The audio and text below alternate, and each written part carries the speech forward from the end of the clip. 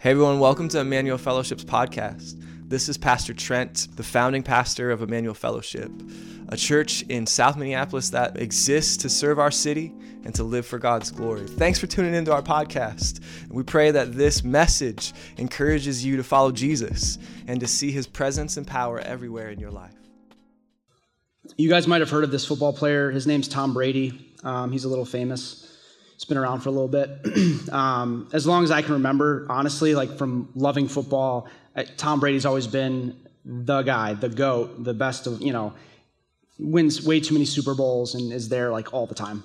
And I remember it was probably early 2000s, and I saw a video of an interview of him, and this was early on in his career.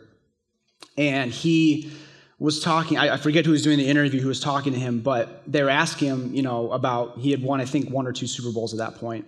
And they asked him, how does it feel? What's it like? And he got really serious and really somber and was like, he's like, it kind of feels empty. And I'm thinking I don't know, winning the Super Bowl sounds pretty sweet. I think that would be pretty high on my list of accomplishments if I literally won the Super Bowl. And that struck me as and he kind of elaborated a little bit saying I put in all this work and all this effort to, train my body and practice, be with my teammates, my team, strategize, and we make it to the pinnacle. We get to the top and we win it. And almost immediately after, it feels just superfluous and empty. And I was like, wow, that's, and honestly, in that, I was like, wow, that sounds like something's stirring in his heart. Maybe the Holy Spirit's working his heart a little bit there, So that was a really interesting interview. And then fast forward to literally this past year, he went from the New England Patriots to the Buccaneers in Tampa Bay, and they were doing this promo thing where he and one of his teammates, Rob Gronkowski, were doing an interview. And Rob Gronkowski was asking Tom Brady questions, and one of the questions he asked was, what's your favorite Super Bowl ring? And Tom Brady said, the next one. And I immediately thought of that interview from however many years ago, of wow,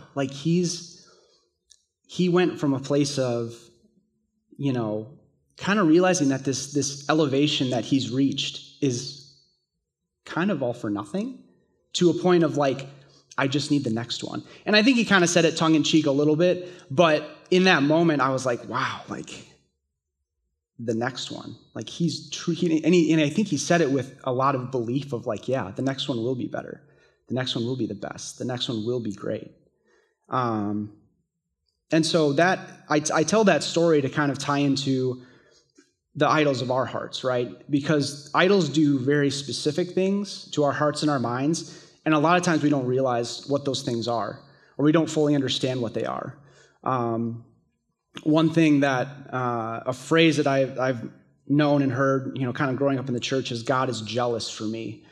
And that's kind of a hard concept to wrap my mind around of God's jealous for me. God is perfect and good and he's jealous. That doesn't, but someone actually rephrased it for me in a way that helped make a lot more sense. They said, nothing in creation is worthy of our worship. And I was like, oh, yeah, that makes sense. And so kind of what that phrase is saying is God is jealous for our worship because he's ultimate. He is good. He is holy. He's perfect. He's the creator of all things. And so for us to give our worship to anything else is not right, because we're created, we're made to worship God. So with that in mind, here's what I want to do. I want to talk about how to know what idols are, give you a little bit of a biblical framework of what idols are. I want to talk through how it feels to worship idols. And then I want to talk about what do we do with that information. And then I want to leave you with the good news of the gospel. So we'll wrap on a high note. So if you guys have Bibles or on your phones, if you want to open up to 1 Thessalonians 1, I will also read verse 1, even though it wasn't on the screen. I'm just going to run through this passage real quick and kind of give you guys some context and some cues to work off of here as we go. So Paul, Silvanus, and Timothy, This was a time when Paul was traveling around, kind of the whole Mediterranean and known world at that time, and was preaching the gospel. And he brought a lot of guys with him, and Silvanus and Timothy are two of those people that were traveling with him. The way reading some commentary, they were in Thessalonica, which is basically like a socioeconomic hub at the time. It was kind of up in like the armpit of Greece on the Mediterranean. It was a very central part of the world where tons of ships came through, a lot of trade routes went through. So this is like a huge, think like LA, London, New York, like it's that type of city. So it's massive. Tons of different people, tons of diversity in that city. And so Paul and his crew kind of come through Thessalonica and preach the gospel. If we jump down to verse 4, it says, "For we know, brothers, loved by God, that he has chosen you, because our gospel came to you not only in word, but also in power and in the Holy Spirit with full conviction. You know what kind of men we prove to be among you for your sake." So Paul and his crew show up, they preach the gospel. People are converted. People believe and choose to follow Jesus as a result. Now, it's not totally clear, and it talks a little bit more about it later in 1 Thessalonians, but Paul and his crew had to leave Thessalonica probably soon after. There started to be kind of a movement there. And that's kind of who the people in Thessalonica were viewing as like, this is our guy, like Paul. And then he's like, all right, I got to keep going, peace. And so kind of left him hanging a little bit. But anyways, I guess Timothy went back to Thessalonica to kind of get a report and see like how things were going, encourage people, and then came back. So this letter that Paul and Timothy and Silvanus wrote is coming from after Timothy returned to Paul, who I think was in Corinth, kind of giving an update on the Thessalonian church. So that's kind of the frame of which, Paul's writing to the Thessalonians. Lost my spot here. So down in verse 6, Paul goes on, he says, "And you became imitators of us and the Lord, for you received the word in much affliction with the joy of the Holy Spirit." So one thing that was true in Thessalonica, again, major hub, socioeconomic, lots of religions, right? Lots of, Greek mythology, probably a lot of Roman theology, also just, kind of random religions and spirituality all kind of tied into one giant area. And so there was a lot of spirituality and temple worship and stuff. It was a very common thing in Thessalonica. So it wasn't like they were, atheists, and then like Paul comes in preaching religion or the gospel, and they're like, oh, this is so new. Like it was definitely like not a crazy departure. That said, the common themes of religion in those times were, how do I, as a human, appease these gods, right? How do I present myself before them as worthy of their attention, or worthy of their blessing, or worthy of their, whatever. And so the gospel of Jesus, as we know, is very much not that. It's very much like you're loved and forgiven as you are, and you don't have to like clean yourself, kind of like Chris was talking about. You don't have to like clean yourself up and do the checklist. So that was a very radical idea for people in Thessalonica at the time. Going back to, they received not only in word, but in power and the Holy Spirit with full conviction. And you're imitators of us in the Lord, and you received the word in much affliction. So I think what Paul is talking about, and he probably saw this when he was there, these people were persecuted for their faith. When they converted to follow Jesus, I think there was real persecution that happened to them because of the general viewpoints of the people in Thessalonica. So I think there was a lot of, probably physical persecution, social persecution with family, friends. Think about, if you knew someone really well for a long time, and they all of a sudden this, group of people come to town, they're preaching a gospel of sorts, and your friend or family member, whoever buys in wholesale, completely changes their life, total radical transformation. And then not only that, but like they're willing to sustain, or they're willing to endure persecution and just actual like vitriol and hate put towards them for this belief they just recently picked up. Like to me, that'd be like, whoa, like, okay, something's different there, right? So it goes on in verse 7, it says, "So that you became an example to all the believers in Macedonia and Achaia." This is important. for the development of the early church. So, like I said, Thessalonica was a huge hub in the Mediterranean. And as a result, these group of believers who converted and became Christians and then started living as Christians in this huge metropolitan area, word of that spread very quickly and all throughout the land. And that's what Paul's talking about. He's like, because you guys endured persecution, because you believed with full conviction, their transformation was so significant and so visible that story spread through all the land. And that was a huge catalyst, I think, in the early days of the Church of Jesus growing in that area because of that story of the believers in Thessalonica. In verse 9, it goes on, for they themselves report concerning us the kind of reception we had among you. That's Paul talking about the Thessalonians, and how you turned to God from idols to serve the living and true God. The term Paul uses here to refer to the Thessalonians' conversion, it's in our Bible, it says to turn. It implies not only a change in attitude, like a mental decision, but actually action. And it's actually the same word that's used when Jesus talks about repentance, right?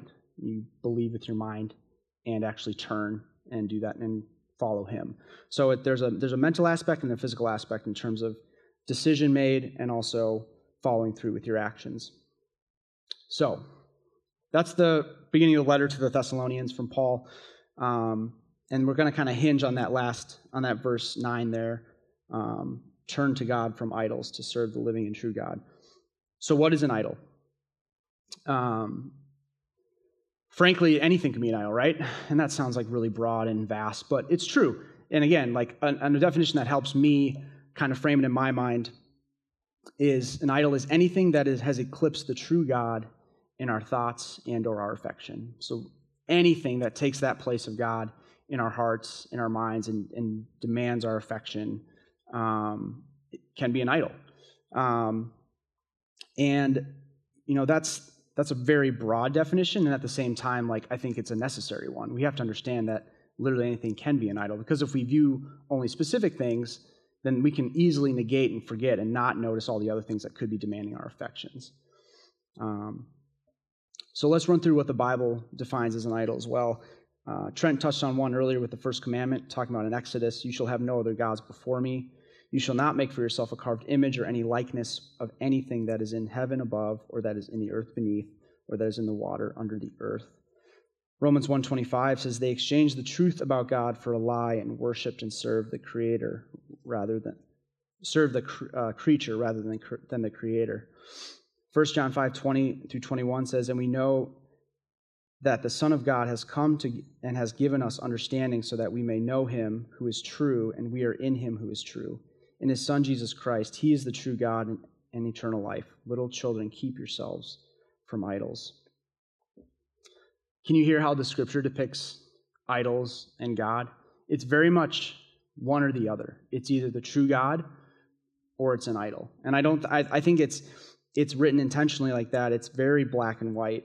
But it's difficult. It's hard for us. I think for today, we love to live in the gray area, right? Of it can be this, but also can be this, and it's very hard, and it almost feels like offensive sometimes, especially in Minnesota. It feels offensive to be like yes or no, black or white, like definitive.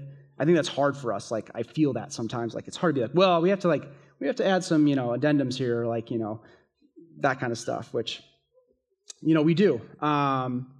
But I think what the Bible says, what is true, is there's one true God, the Creator, and then there's his creation, which is everything else. The very nature of what it means to be human is to be a worshiper. I like to think of us as forklifts, the machine that you drive, because we love to elevate stuff, right? Whatever it is, we just want to lift it up. I saw a new movie. I'm going to elevate it. I'm going to talk about it. I'm going to tell people about it. I tried a new beer. It was delicious. Here's what I'm going to tell you about it. I went to a new restaurant. This place is amazing. We love to just elevate stuff and put stuff up high and look at it as ultimate. And everyone everywhere is worshiping something. It's always something, and hopefully it's God, but I'd be willing to bet a lot of times it's not.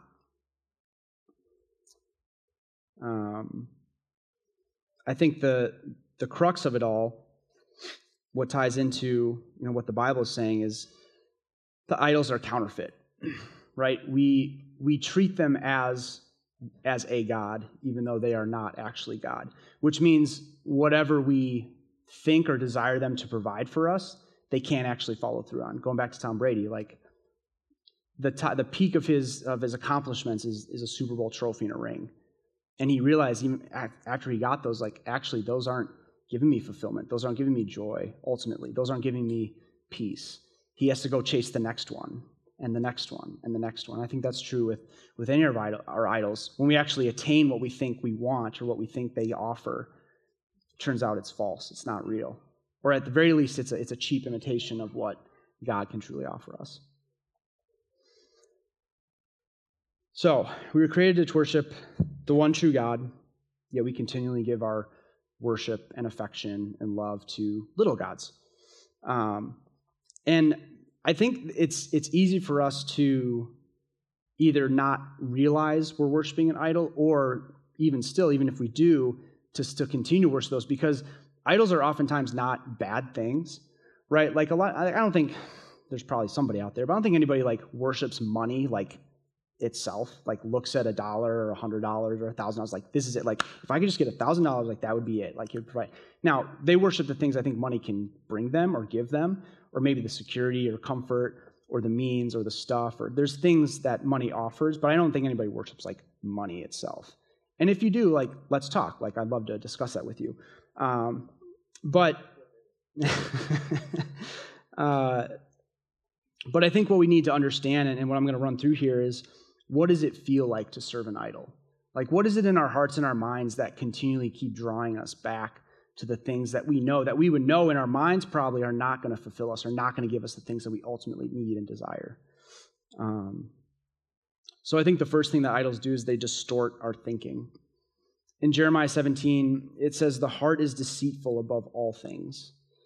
Have you ever done something where, and you look back on it, right? Something you've done, either recently or a while ago, and you kind of thinking, like, what was I thinking? Like, why did I do that? Maybe you treated someone that you love like poorly, or maybe you impulsively bought something, or maybe you did something and then you lied to cover it up. Like you look back and you're like, man, like why did I do that? I think when we have idols and we pursue them, we end up justifying in our minds and even our hearts of why we're doing those things. Like in that moment, we're justifying that action or that thought or that word or that belief because I'm pursuing this, or because I'm worshiping this, and this is going to give me this. So can we kind of like run that justification through our minds? Some examples like might be your idol is your comfort. Comfort as a value is not a bad thing, but when comfort becomes your idol, heaven is, I'm comfortable, I'm safe, I'm secure, I have what I need, I'm good. And hell is, I'm uncomfortable. I have to go without. I can't do that, or I can't have that. Or maybe it's achievement, right? Again, achievement as a value, not a bad thing. But if it's your idol, your achievement is your value, your heaven is based on, I'm successful. People view me as good at what I do, or I'm excelling. And hell is, I'm a failure. I can't do it. I didn't succeed. And people see me like that. So you kind of see like the justification there of like, yeah, everything's worth that end goal, because if I have that, then it's heaven. And if I don't have that, it's scary. It's painful. It's hell. So idols distort our thinking. The other thing idols do is they create emotional bondage. Colossians 3 talks about putting to death passion and evil desire, covetousness and idolatry. And passion, that word in that verse means an inordinate desire for something other than God. Kind of going back to the distorted thinking, like we believe our idols will offer us the things that we need, right? And we're emotional beings, right? We have feelings, we have emotions, and we have needs within those. And we think that if they're met by unjust means, or not unjust, but if they're met by other means, things we can control and hang on to and see and touch, that'll be healthy. That'll give us what we need. In reality, it doesn't, but we believe that. And I think, to Chris's, what he was talking about in his story of, pursuing that partying, that drinking, that lifestyle, like that lie was like, I can have those things will provide to me what I need, So I think we become so entrenched and enmeshed with our idols that we can't feel like we can be without it, right? Going back to that, if we're without it, it's scary, it's dangerous, it's hurtful. I don't want that.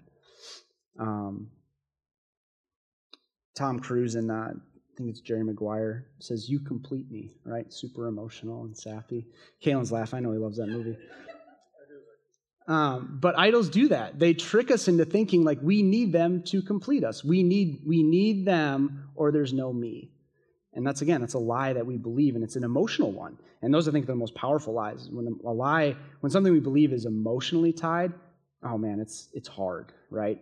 Like it is hard to, one, even admit it's a lie, and two, believe it and like identify and release it.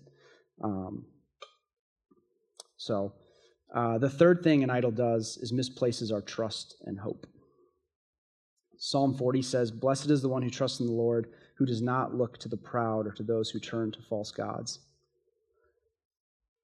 Our idols always fail us. Every time. It might not be today, it might not be tomorrow, next week, next month, it might not be next year, but they always fail.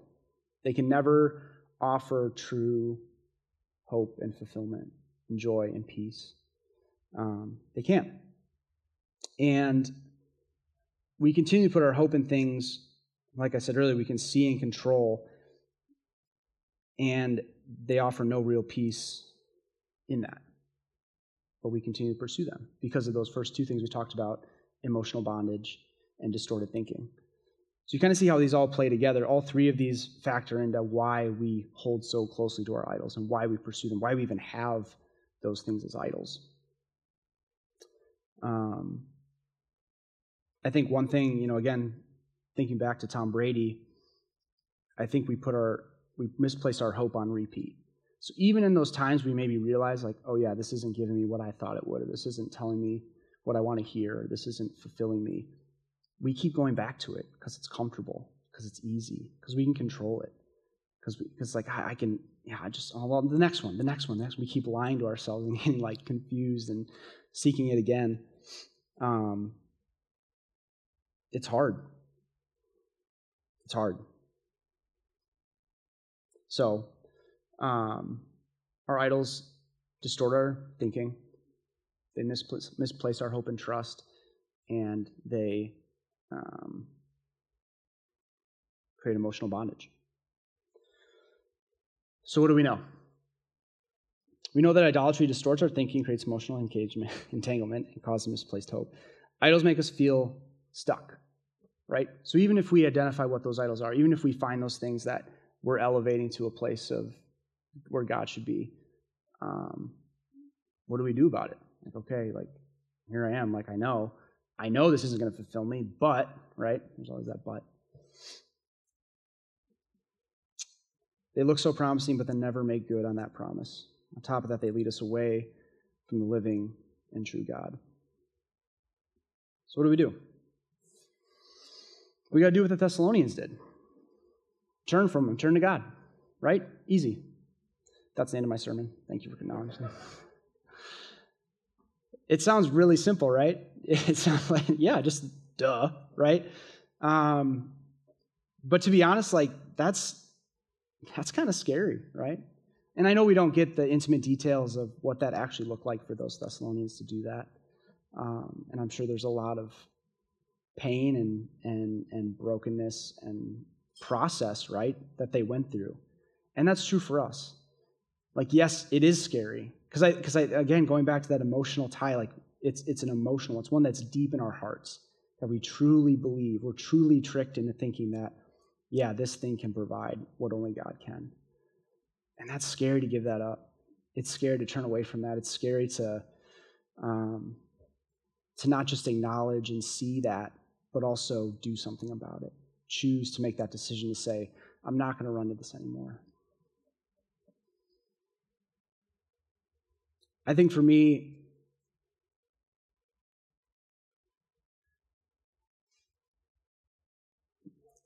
my idols, they constantly whisper to me, right? Talking about the lies that we believe. It's if I'm successful, if I look the part, if I say the right things, if I do the right things,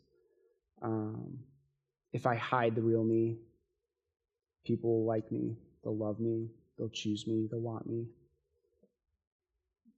It's hard because I think we all believe those lies, and we believe them deeply. Your idols constantly tell you you can't do this, you won't change, you don't want others to know. You'll never stay on that new path, so why try? You need me. And we believe it. But here's what I've learned in my own story over the past few years, battling my idols. Repentance is the change of direction, not the attainment of perfection. It's the change of direction. And what the Thessalonians did, and I think what Jesus calls us to do, is to turn. He doesn't say,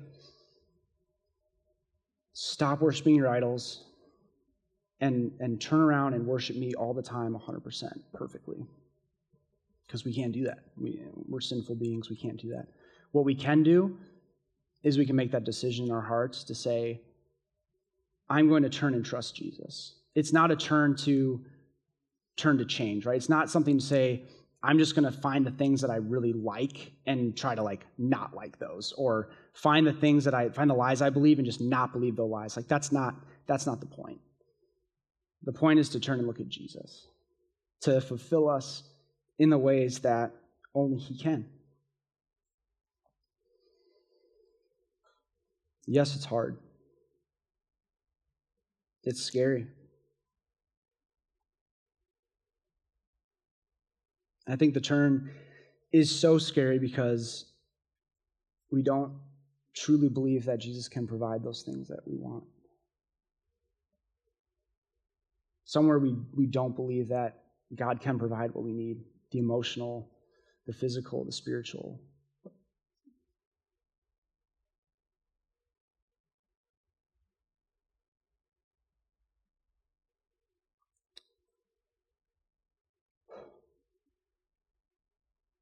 When we turn to Christ, we see the gospel.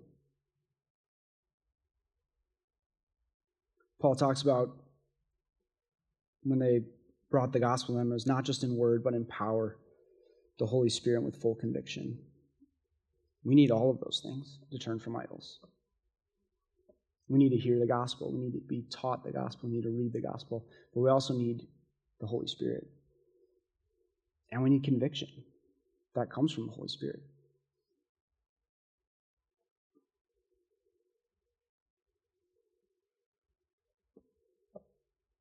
Well, let's talk about the good news, right? The gospel is the good news that there is one true king, and everything else is just a wooden idol.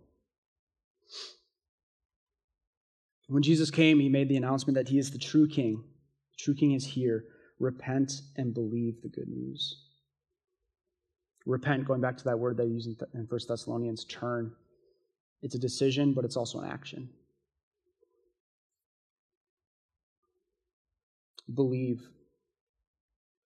Believe in the one who's true, not false, the one who keeps promises, not breaks them. It's going back to the three things idols do. Idols distort our minds. Jesus renews our mind, right? Our emotions get entangled in idols. Jesus secures our emotions. And Jesus is the God that we can really trust and hope in, and will follow through.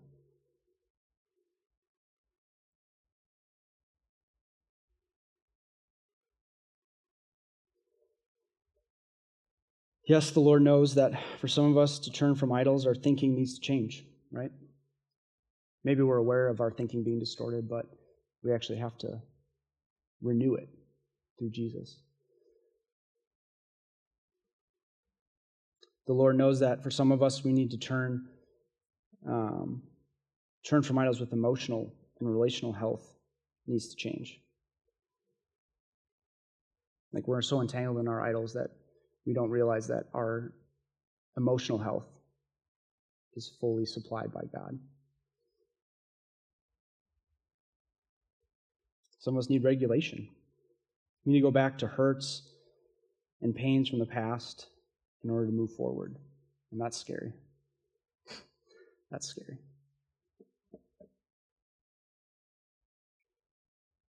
And God is there in that. And the Lord knows that for some of us to turn from idols, we need our habits to change. Things that we do regularly and consistently need to change, need to be different.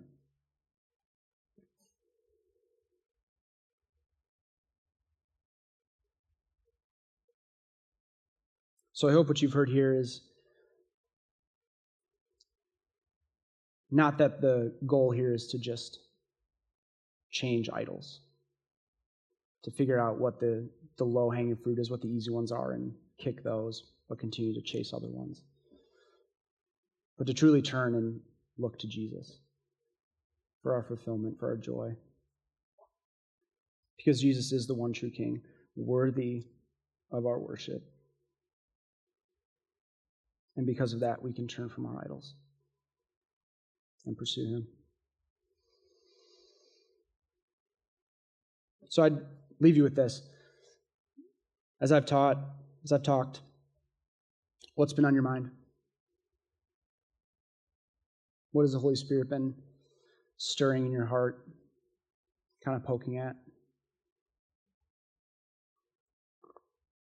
What's the good thing that you have made into a God thing? I'd say whatever that is, talk to God about it, pray about it. And also talk to someone else about it.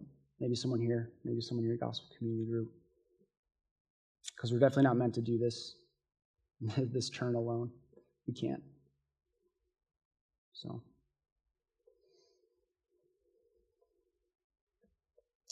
let me pray real quick and then we'll close out. Heavenly Father, we come to you knowing that our idols distort our thinking and entangle us in emotional baggage and falsely promise us hope. God, we confess that you renew our minds.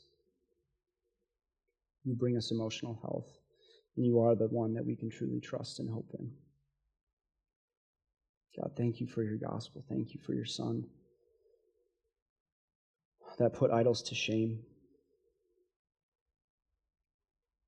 God, I pray that you would work in our hearts and our minds today and this week,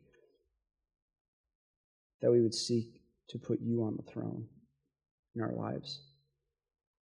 And God, you give us the grace and the mercy and the courage and the strength to turn to you.